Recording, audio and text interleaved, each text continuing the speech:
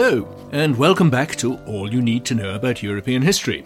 I am Nick Whitney, and this 11th episode opens the frankly depressing chapter of Europe's wars of religion.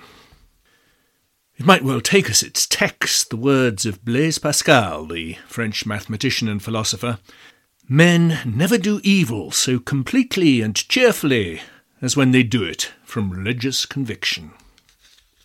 In the years before his death in 1558, the Emperor Charles V witnessed the failure of his universal monarchy ambition.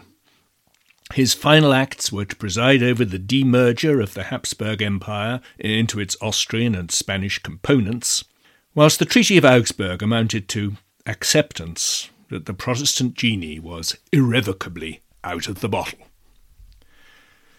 The Battle of Lepanto in 1571 then dealt a decisive check to the expansion of Ottoman power. A rare moment of equilibrium in European affairs seemed in prospect. But the story of the next 100 years is of the storm that all too soon overtook this moment of potential calm, in the shape of increasingly virulent wars of religion. These would culminate in the horrors of the 30 Years' War, fought mainly on the Empire's territory, in the following century. But Europeans' enthusiasm for faith-based mutual slaughter was first aroused and then copiously indulged in France and the Netherlands. Who destabilised the spirit of religious compromise embodied in the Augsburg Treaty? Unsurprisingly not the Holy Roman Emperor. Augsburg was at once an admission that the emperor lacked the means to coerce the Protestant princes of North Germany, and a demonstration that the devolved power structures of the empire could flex to accommodate internal differences even on such a charged and fundamental issue as religion.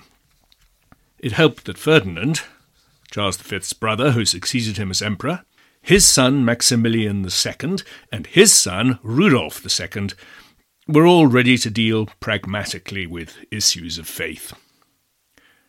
Rudolf indeed was a highly unconventional figure, for this is the emperor who transferred his court from Vienna to Prague in 1583 and expressed his insatiable curiosity through patronage of artists, scientists. The astronomers Brahe and Kepler were welcome to his court, and astrologers and alchemists. He was evidently content to be represented as a set of vegetables by the painter Arcimboldi, and dabbled in the occult. He was famed for his collection of wonders, all manner of natural and man-made curios, from minerals to mechanical devices, and his menagerie. Court accounts record payments of reparation to the victims, or to their surviving relatives, of the lion and tiger that roamed his castle.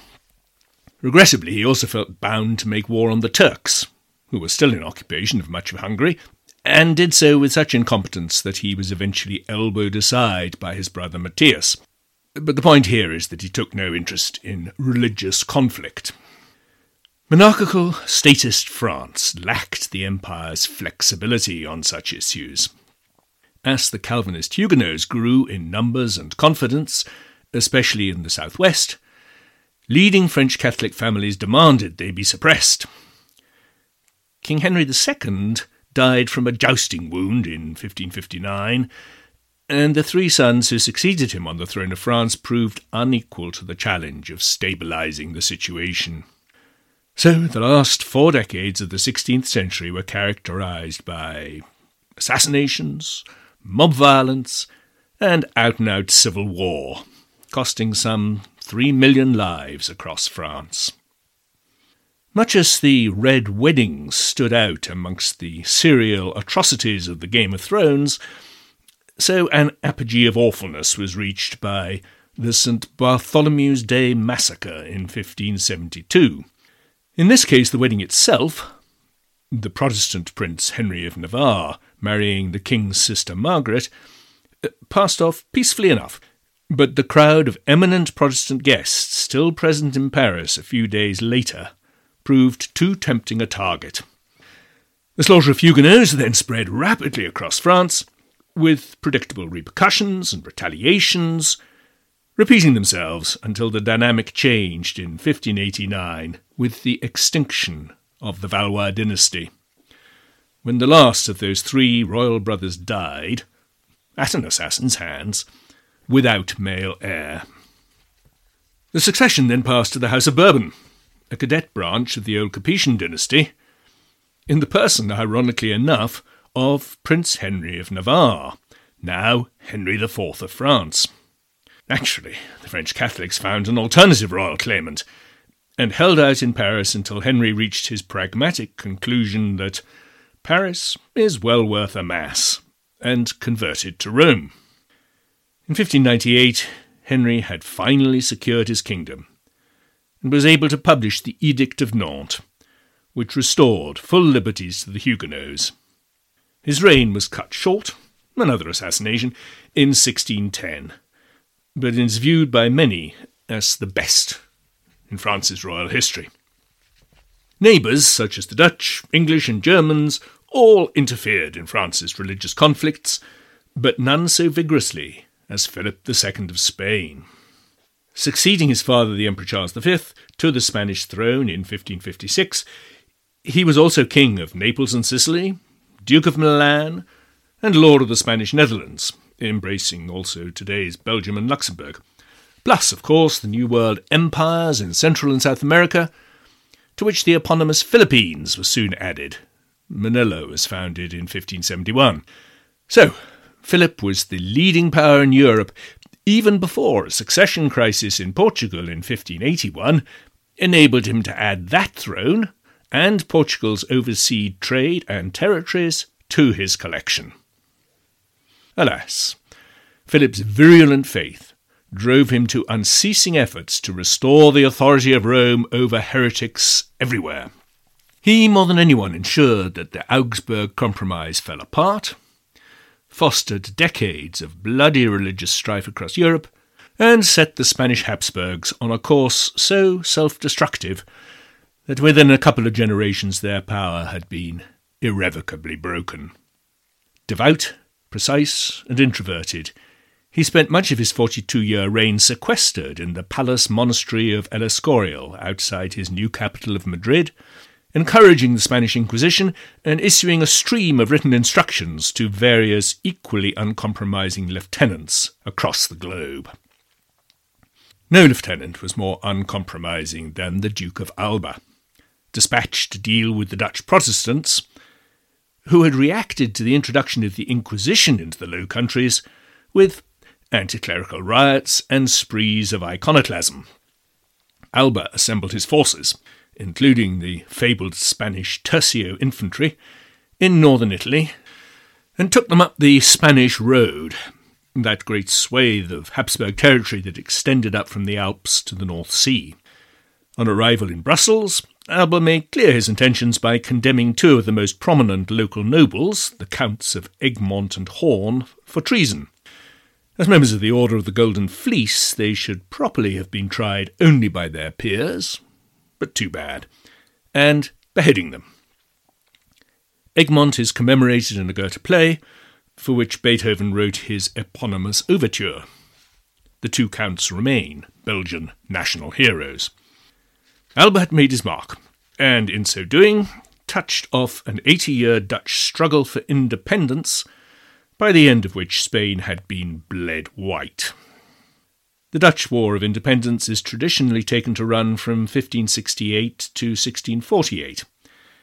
In practice, the United Provinces, today's Netherlands, secured their independence in 1609, when a 12-year truce took hold, but then the Low Countries became re-embroiled in the wider turmoil of the 30 Years' War.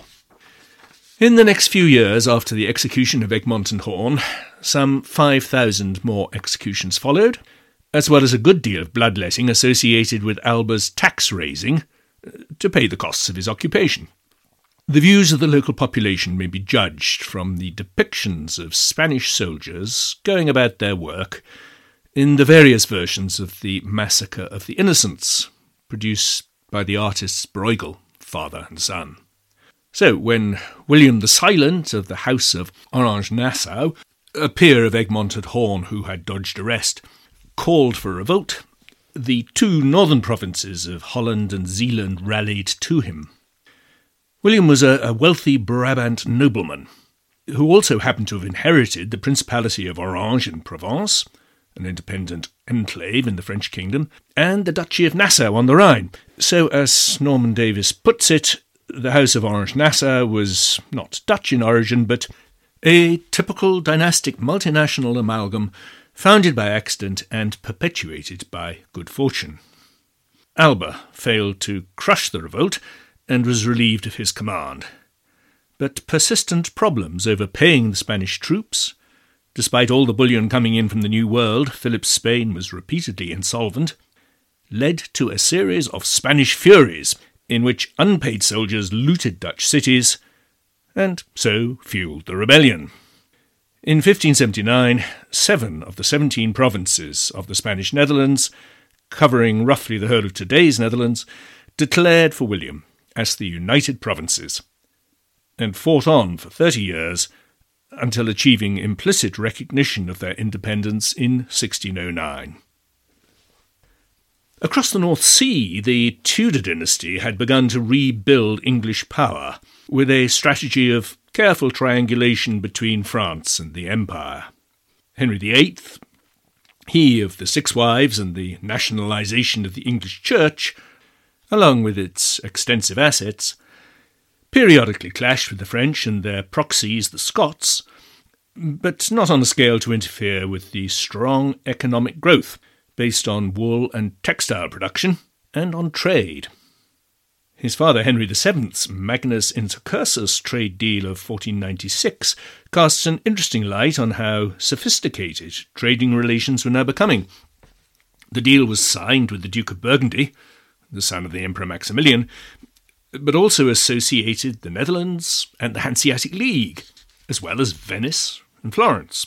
Of course, Luther's revolution had profound repercussions in England, and the first 2 of Henry VIII's children to succeed him to the throne, Edward and Mary, stood the country into peril with their zealous embrace of, respectively, the Protestant and Catholic causes.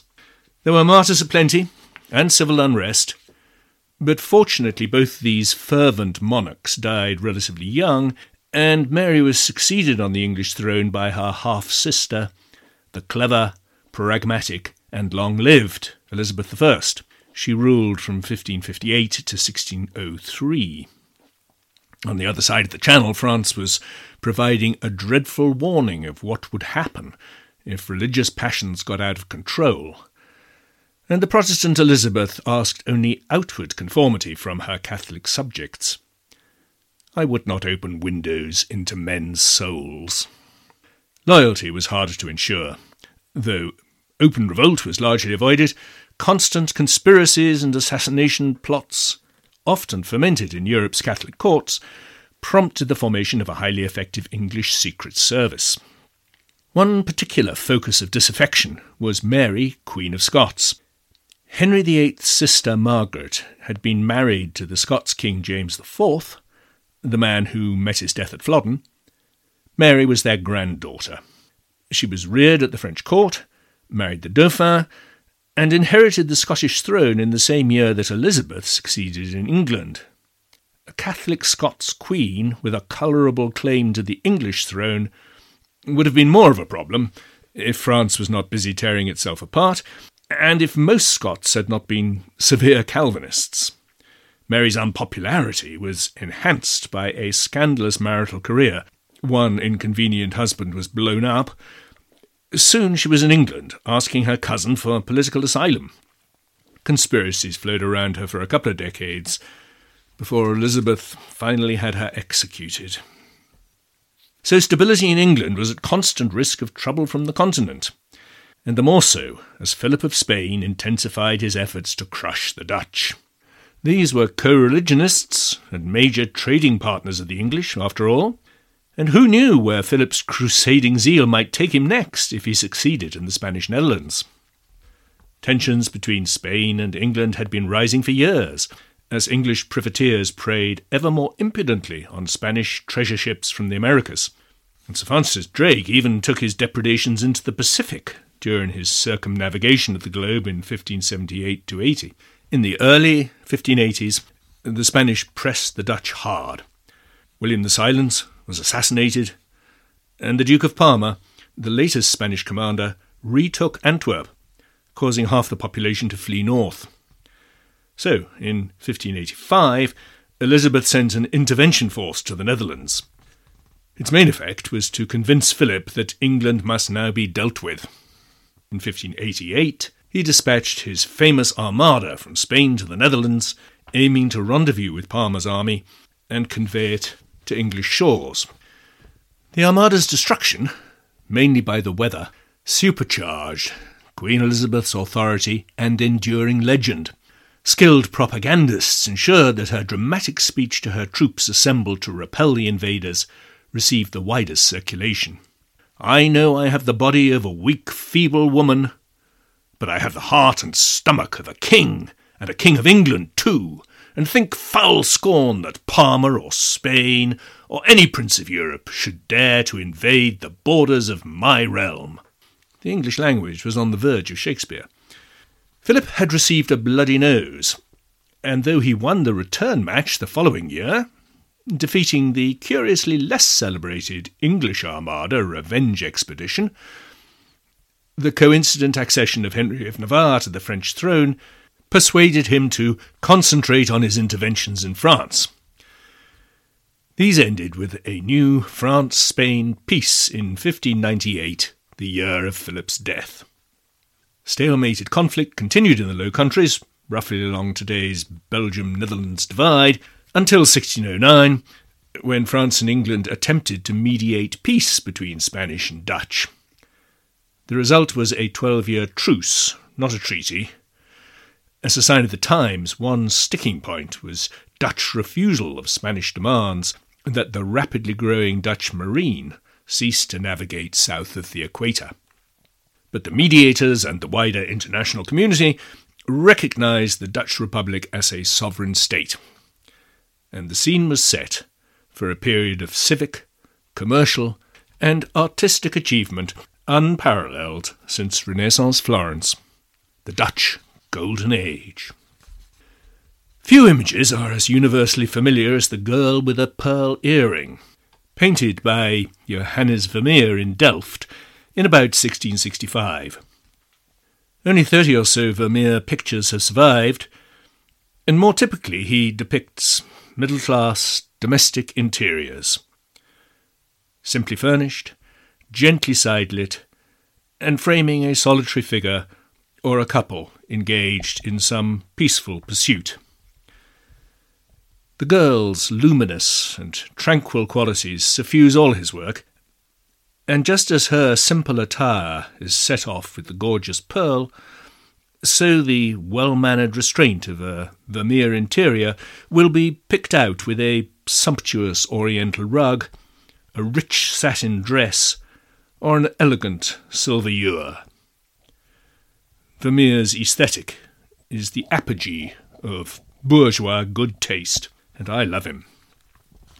Things looked pretty much the same outside as well. The Amsterdam canals are lined with houses of massively wealthy merchants, but the lack of ostentation is conspicuous. The scale human, as is only right given that Erasmus was a Netherlander. The style satisfyingly symmetrical. Of course, it took a bit more than refined taste to turn Amsterdam, in the space of about a century, from minor Hanseatic port to the commercial capital of the world, hub of a vast international trading enterprise, and home to the world's biggest merchant marine. The Dutch Golden Age is above all testimony to an astonishing surge of energy, ambition, and organisation, allied with technical skill. Dutch hydraulic engineers literally created much of the country, whilst the prodigious rate at which Baltic timber was converted into ships owed much to the invention of the wind-powered sawmill. In fairness, the Dutch Republic had plenty to build on. As we have seen, the Low Countries had been, for centuries, a key European commercial and cultural hub at the intersection of the trade routes up from Italy and the traffic, especially in commodities, timber, fish, grain, wool, along the coasts of northern Europe. And although the early part of the Dutch War of Independence was vicious and destructive, it was not total. The Netherlands was too important an entrepot between Spain and the Baltic for both sides in the war not to continue their mutually profitable trade. In some ways, the war was a positive help. The sack of Antwerp in 1576 caused a mass migration of merchants and craftsmen to the new republic. The loss of what would remain the Spanish Netherlands was the United Provinces' gain, as attested by Dutch insistence, as a term of the later Treaty of Westphalia, that the River Scheldt remained blocked, thus precluding Antwerp's commercial revival. But what was new mattered more. To begin with, the Dutch were pioneering a new form of polity, a republic. The 7 United Provinces may have fallen in behind William the Silent as war leader, but his office, that of stadtholder, was never sovereign, and the provinces never allowed the appointment of any successor to be taken for granted. All elements of the republic took their civic responsibilities seriously, just as the Calvinist Protestant ethic encouraged a strong sense of personal responsibility for both the individual and his household and the wider community. Witness the explosion of portraiture, epitomised by Rembrandt. His work is testimony to the determination of substantial citizens to memorialise their eminent roles, whether as successful burghers or as members of the proliferating guilds and militias. Compare The Night Watch, the supreme example of the new genre of group portraiture. Sober and responsible they may have been in their black suits and white churches, but they were not afraid of money. Indeed, there has seldom been a more meritocratic society, or one readier to accord a man status according to his wealth. Small wonder that the new republic, open to energy and enterprise, and happy to tolerate Catholics who kept their religion private, as well as Jews, achieved a collective harnessing of individual talent, which rapidly eclipsed their Spanish foes, whose dogmatic king, in his lonely office in the Escorial, offered an object lesson in the perils of micromanagement. But whatever the historical and cultural factors contributing to Dutch success, it was their triumphant exploitation of the new commercial opportunities opening beyond Europe that put the gold into the Dutch Golden Age. For the last half-century, both English and Dutch entrepreneurs had been intensifying their efforts to break the Portuguese arm lock on Southeast Asian trade. The decisive moment came in 1600, when the English amalgamated their efforts in the new East India Company, granted a monopoly by royal charter. The Dutch realised the need to match this competition and duly founded their own Dutch East India Company, known as VOC, its Dutch acronym, in 1602. Critically, this was established as a public company and rapidly attracted levels of investment that enabled it both to dethrone the Portuguese and to see off the initial English competition. Beginning with a 21-year monopoly on the spice trade and a focus on importing textiles from the Mughal Empire through Bengal, the VOC quickly diversified into commodities, from Formosan sugar to South African wine, and into production as well as trading and shipping. Its success attracted quasi-governmental powers to found colonies, to administer justice and issue coinage, even to wage war. Batavia, that is Jakarta, founded in 1619, became their principal Asian commercial hub. It traded with China for silks and porcelain, although the Chinese saw off forcible attempts to establish a permanent Dutch presence on their territory. Negotiation worked better with the Japanese, who agreed to the establishment of a Dutch entrepot on an artificial island off Nagasaki in 1641, Japan's only trading window on the world for 200 years, until the Americans forcibly opened their markets in the mid-19th century. The VOC even sponsored further exploration. Tasman discovered both his eponymous island and New Zealand in 1642, though no one much bothered with either for another 100 years. The VOC may therefore be fairly described as the world's first global corporation, commanding unprecedented power and wealth, the Apple or alphabet of its day. And since its shares were publicly traded, Amsterdam became the world's first capital market, pioneering such financial innovations as futures contracts in commodities, both familiar and new. Dutch investors even created the world's first speculative bubble, when a tulip mania gripped the country and prize bulbs changed hands for sums equivalent to 10 years of a craftsman's wages, until, that is, the bottom dropped out of that particular market. If it had worked in one hemisphere, why not the other? The Dutch West India Company was duly chartered in 1621, as soon as the 12-year truce with Spain expired. This worked less well. Dutch colonies were established in the Antilles, Suriname and North America. New Amsterdam was founded on Manhattan Island in 1624 to protect the fur trade up the Hudson River. But the richest pickings turned out to be from preying on Spanish bullion ships, and after the Peace of Westphalia the company focused rather on West African gold and the burgeoning transatlantic slave trade. So this paean to the extraordinary qualities and achievements of the 17th century Dutch Republic needs also to acknowledge that much of its astonishing commercial and financial success and the civic and civilizational advances built on it was founded on often ruthless and inhumane exploitation of other peoples. Of course, a nation which had just endured what they had to achieve their independence no doubt felt themselves to be living in a dog-eat-dog world. If they doubted it, the 4 Anglo-Dutch wars of the second half of the 17th century will have dispelled any illusion, as the English, their Protestant allies, drove them from the seas and took over their global empire and operations. But that is to get ahead of ourselves. First, we must revert to the first half of the 16th century, dominated, of course, by the 30 Years' War. It is not an edifying tale, but, if you can bear it, it is where we will begin our next episode.